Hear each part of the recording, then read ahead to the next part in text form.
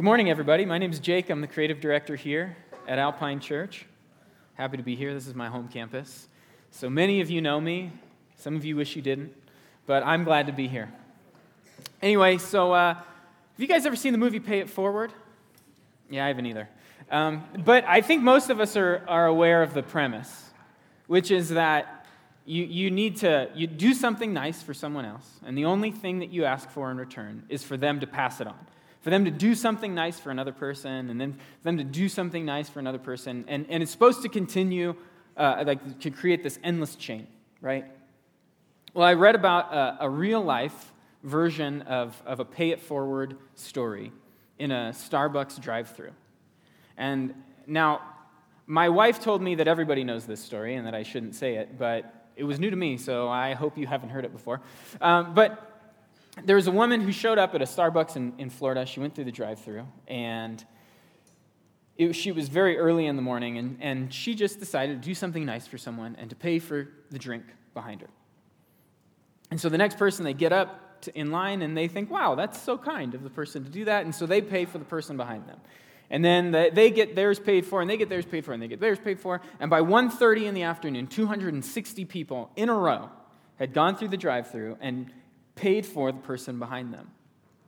By 6 o'clock, near closing time, 378 customers had paid for the drink for the person behind them, and the streak finally came to an end with number 379.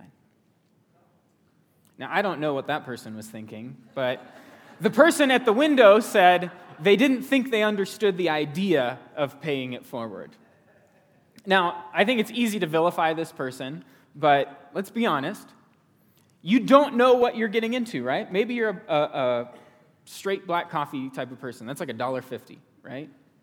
But if you're someone who's like my wife, you get the biggest drink you can, and it's got 4 shots in it, and it's a, mocha half-calf venti latte mochaccino, whatever, if your order is that long, you might have a problem, but those drinks are like $10.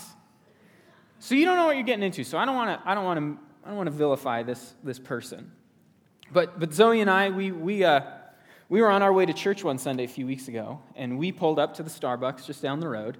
And if you have been to that Starbucks, you know that there's 2 ways to get into line in the drive-thru.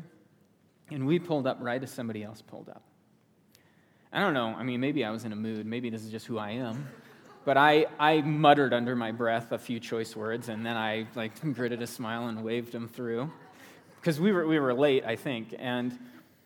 But you can tell where the story is going. She paid for our drinks and our food, and if you know Starbucks, you know that drinks and food are not cheap. And so it totally changed my attitude. It totally changed how I was feeling towards that person. It was like, oh, wow, okay, I'm a jerk.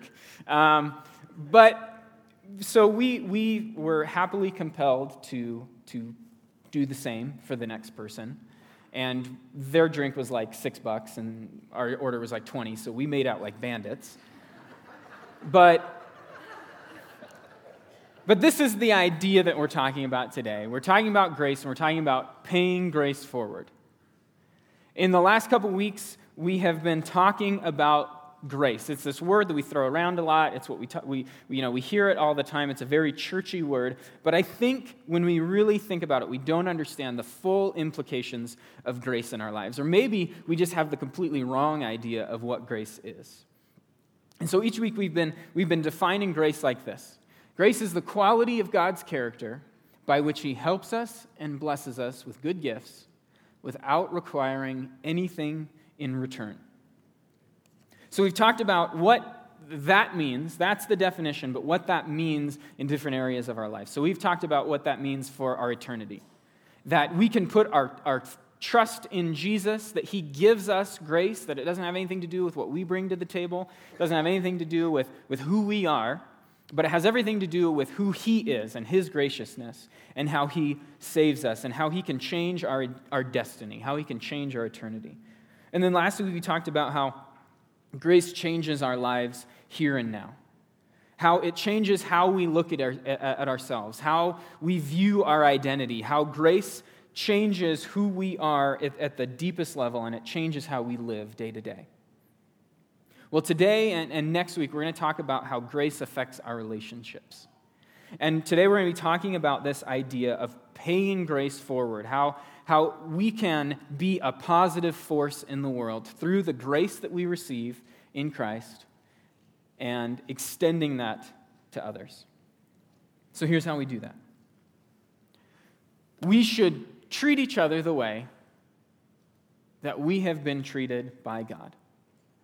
That's how we do it. That's it, right there. We treat each other the way that we have been treated by God. So this is a little bit of recap. Well, we talk about this every week at Alpine Church, but God is so good to us. He's so merciful and kind to us. So much so that when we were enemies of God, when we brought nothing to the table, when our sin and our selfishness separated us from God, that He gave His Son, Jesus, to us to die on a cross, to take on our penalty for our sin, which is death, to take it upon Himself, and to be victorious over it in His death and resurrection. And the Bible says when we believe in that we can have a relationship with God, that we can know Him, that we can know and understand His love. And this is how God treats us. When we don't bring anything to Him, this is how God treats us. And so, if you have accepted and received that grace, we are called to pay it forward.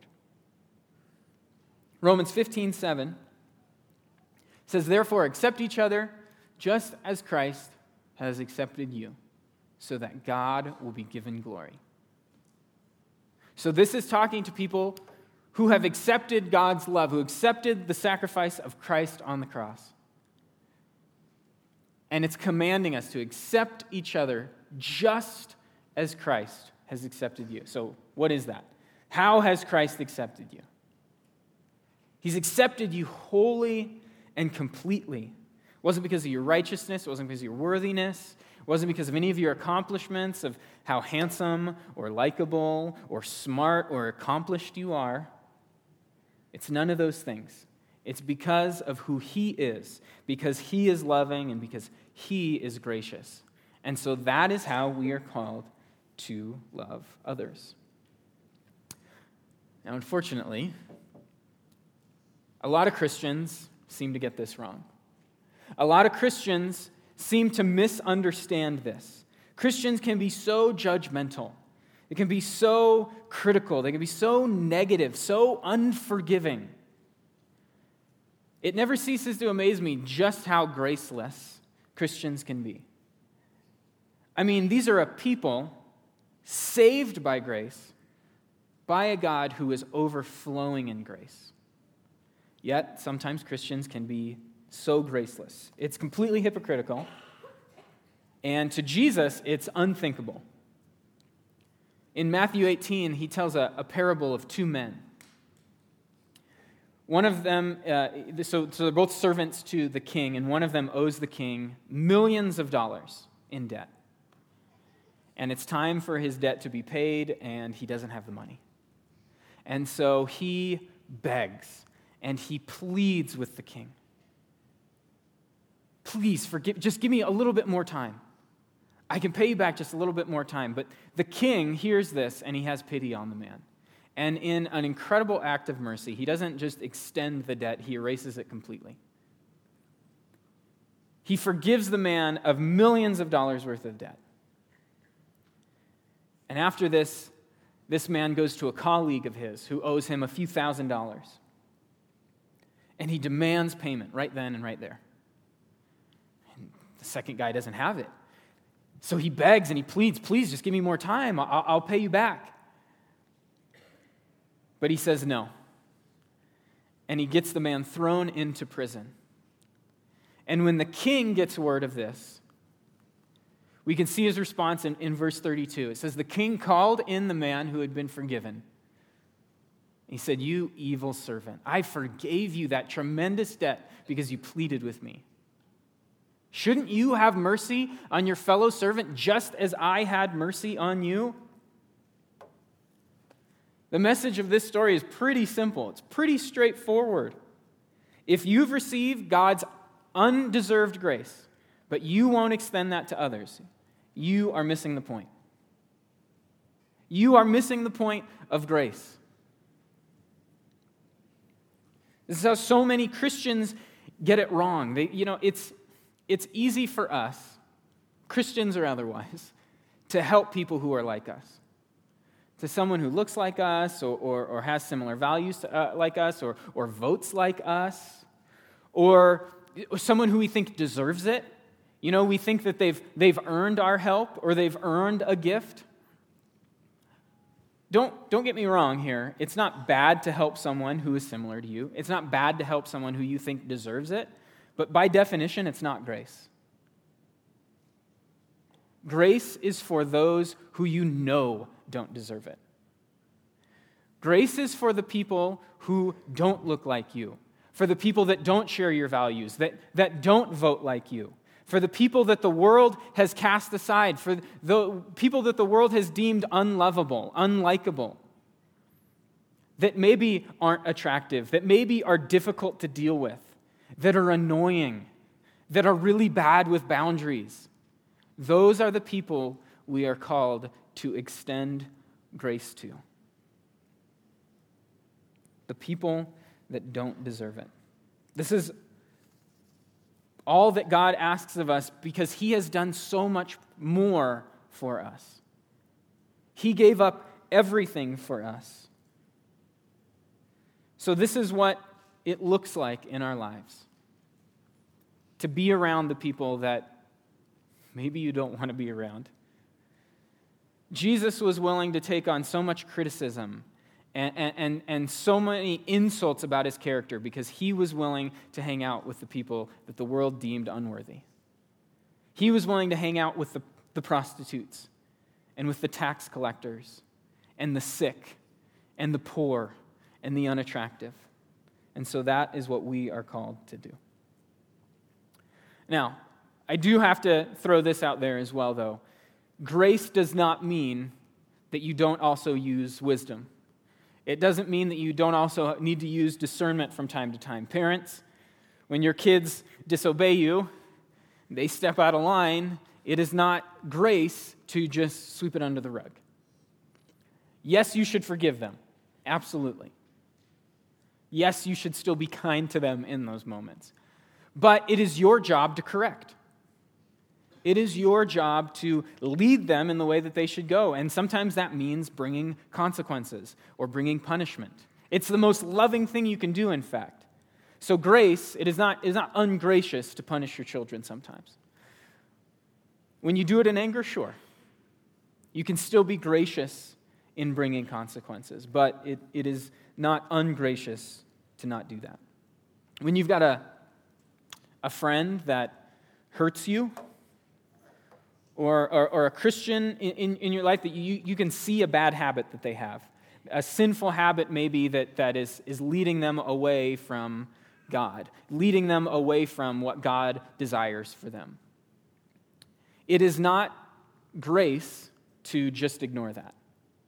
There are going to be times when you're going to need to confront people, where you're going to need to have a difficult conversation. You're never going to do it out of arrogance or anger or vindication or some kind of self-righteous motive, but to do it out of care, of actual care for their well-being. There will be times that you will need to maybe seem ungracious sometimes. If you're in a toxic or an abusive relationship, it is not gracious to let those people continue to hurt you. There are going to be times when you are going to need to have difficult conversations to set healthy boundaries. You might need to tell this person or these people how and when they can contact you. You might need to cut off the relationship altogether. You can still be firm, but also be gracious. In any of those situations, wisdom and discernment is not the opposite of grace. but when used together, actually get us the best result. But, again, never in anger, never because you're trying to get back at them, never because it makes you feel better to point your finger at them and recognize that maybe you don't struggle as much in that area. But always looking back to the cross, always looking back to what Jesus has done for us, and remembering that we are to extend that grace to others. Because giving grace helps others flourish and grow.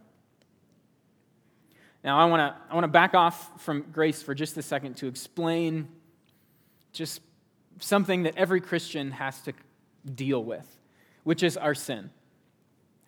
Now, as we've talked in the series, as I've talked before, when we come to Jesus, our sin is dead and gone. Our eternal destiny is assured in heaven. We can have a restored relationship with God, and it has nothing to do with what we do.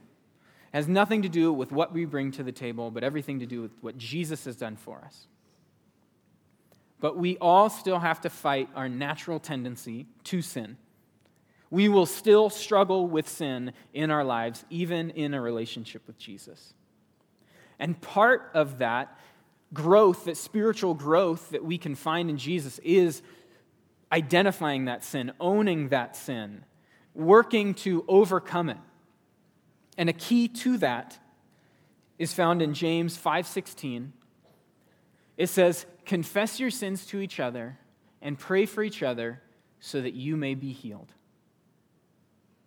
It's talking about healing from the damage that sin does.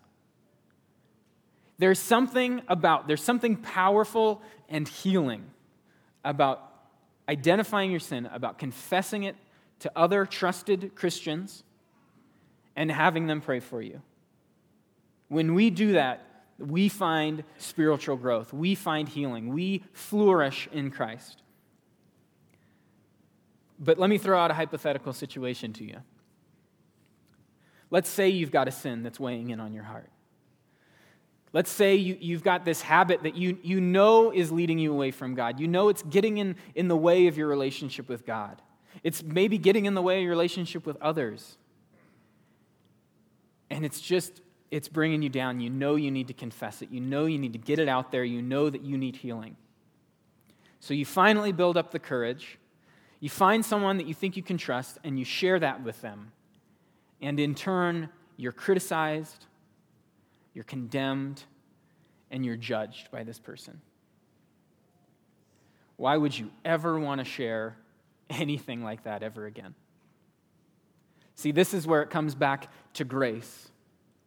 If we want James 5:16 to happen, if we want to be a church, a people that see people grow and flourish in Christ and see victory over our sin, we have to be a grace-filled people. We have to be. We have to be a grace-filled church. And if we want to do that, we have to understand it starts with humility. Jesus tells another parable in Luke 18 about two men. It says, "Then Jesus told this story to some who had great confidence in their own righteousness and scorned everyone else. Two men went to the temple to pray. One was a Pharisee, and the other was a despised tax collector. The Pharisee stood by himself and prayed this prayer: 'I thank God that I'm not like other people, cheaters, sinners, adulterers. I'm certainly not like that tax collector. I fast twice a week, and I give you 1/10 of my income.'" This is a prayer, by the way. But the tax collector stood at a distance and dared not even lift his eyes to heaven as he prayed. Instead, he beat his chest in sorrow, saying, "Oh God, be merciful to me, for I am a sinner." I tell you, this sinner, not the Pharisee, returned home justified before God. For those who exalt themselves will be humbled, and those who humble themselves will be exalted. So the Pharisee of this story is completely misunderstanding grace.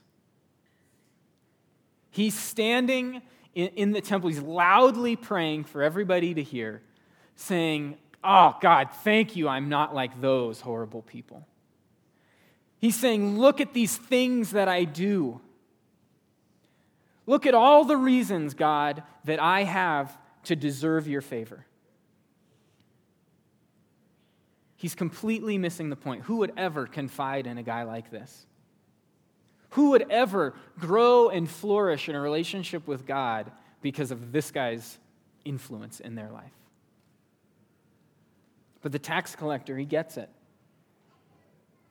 He knows he's a sinner. He knows he's woefully inadequate, and he's sorrowful over his sin. He knows he doesn't deserve God's favor. He knows he has no right to judge someone else. And that's the man that God says is justified before God. So parents, if you want a grace-filled home, that might mean you need to admit to your kids sometimes that you were wrong. It might mean that you need to tell them about some of your own faults. They don't have to know everything, but enough to open up the door that they can feel safe and comfortable confiding in you. That when they do share with you, that they won't be judged, that they won't be condemned, that you won't be disappointed, but that they will be accepted and loved, and that you will be with them to overcome that. Couples, if you want a grace-filled marriage, you need to be the first to admit when you were wrong. You need to be the first to say, "I'm sorry. I'm married, I know how it goes." That's the opposite of what we do. You need to be focused more on your own faults than you are on the faults of your spouse. And if we want to be a grace-filled people, if we want to be people that are surrounded by growth and flourishing in Christ, then we need to be a grace-filled people. We need to remember to humble ourselves, to remember that we've all got our own baggage. We've all got our sin that we struggle with. And recognize that it is not our place to point the finger and to be the judge. God can take care of that himself. But God has asked us to be like him and to be gracious and to be loving and be accepting, so that when people do open up to you, when they do tell you something that can be so hard to say, that they're met with love and acceptance and grace. Here's what I really want to challenge you with today. The world needs more grace givers. One of the most gracious men I've ever met was my InterVarsity leader. InterVarsity is a college ministry that I was a part of. And he had this uncanny ability to meet someone for the very first time, and within 10, 20 minutes, he would be off to the side praying with them about their deepest, darkest sin or insecurity that they just told him about. I confided in him on multiple times about things I was dealing with, things I was struggling with, and not once was I ever met with anything but grace, anything but acceptance. And what helped in that is he shared his own story. He shared his own struggles. He shared what he had to deal with. He was humble to his core. And because of that, he got to share an experience in so many people's growth, in so many people's victory over their sin, over their insecurity, recognizing who they are in Christ.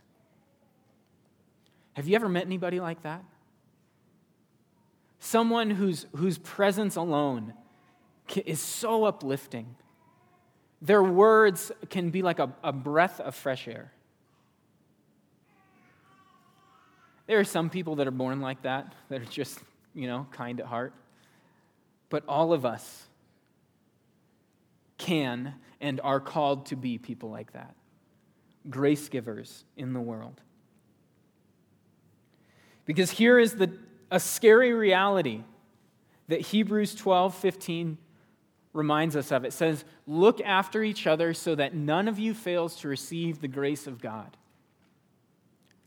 Watch out that no poisonous root of bitterness grows up to trouble you, corrupting many." Saying that some of us are going to fail to receive grace. That's a scary warning. Some of us are going to miss the point of grace. And when that happens, it says you become like a poisonous root. Bitterness grows in you. You become critical. You become negative. You become judgmental. You become everything that grace is not. And it says it spreads and it corrupts many. Maybe you've run into Christians like this. If you have, I'm sorry. I have too. And I know how hurtful they can be and how disappointing it can be to see. It's funny that in this ironic turn, the response that God wants us to give to graceless people like this is grace. And if grace truly is undeserved, that kind of makes them the perfect candidate. And so if you have run into people like that, maybe you've run into people like that at Alpine Church. If that's happened, I want you to know that that is not who we want to be as a church. That is not who God calls us to be, and that is not what we are working towards. We are working towards a people to be grace-filled. And if that has happened to you, I want to invite you today to be a more grace-filled person. And by doing that, help us be a more grace-filled church. And maybe you're hearing all this today and you're thinking, man, maybe I'm a little negative. Maybe I'm a little critical. Maybe bitterness is growing up inside of me. I want you to know it's not too late. It is not too late for God to change a heart. Pastor Ross, who's one of our teaching pastors here, he's been a pastor for decades here in Utah. He told me a story about a man that went to his church years ago. To put it kindly, he was arrogant and bitter, and he was critical.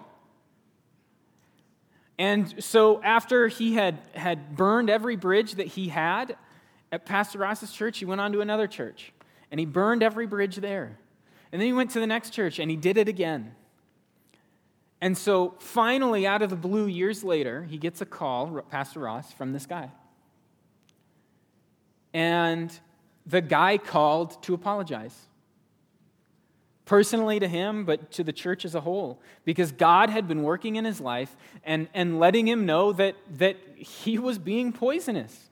That he was full of bitterness, that he was critical, that he was lacking in grace. That he had missed the point. And now God was working in his life to make him a more gracious person. So I want you to know, if you feel like there is some ungracious behavior in your life, some ungracious patterns, that it is not too late for God to change a heart. He can and he will. And today you can pray, God, change my heart. Humble me. Remind me of what you've saved me from and all that you've done for me so that I can understand and how I can better extend that to other people and I can be a grace giver in the world. Let's pray. God, I thank you for second chances and third chances and fourth chances. God, you are so unyielding in your graciousness towards us. You will never give up on us. And so I pray, Lord, that you would just remind us of your great love, of our great failure, and remind us that we're not defined by our past, God, but that we can use it to stay humble, that we can use it to keep you on the throne of our lives, and that when in our interactions and our relationships with others, God, that we would just be people that ooze grace. So that we can partner with you, can be a part of the work that you are doing, God, in your kingdom here on earth, in the lives that you are changing, in the victory that you are bringing over sin every day, God, that we could be a part of that. When we put aside our critical behavior, when we put aside our ungraciousness, and we extend the same grace that you've given to us, Lord. God, be with us as we do this. Change our hearts and help us to be the people that you know we can be. In your name, amen.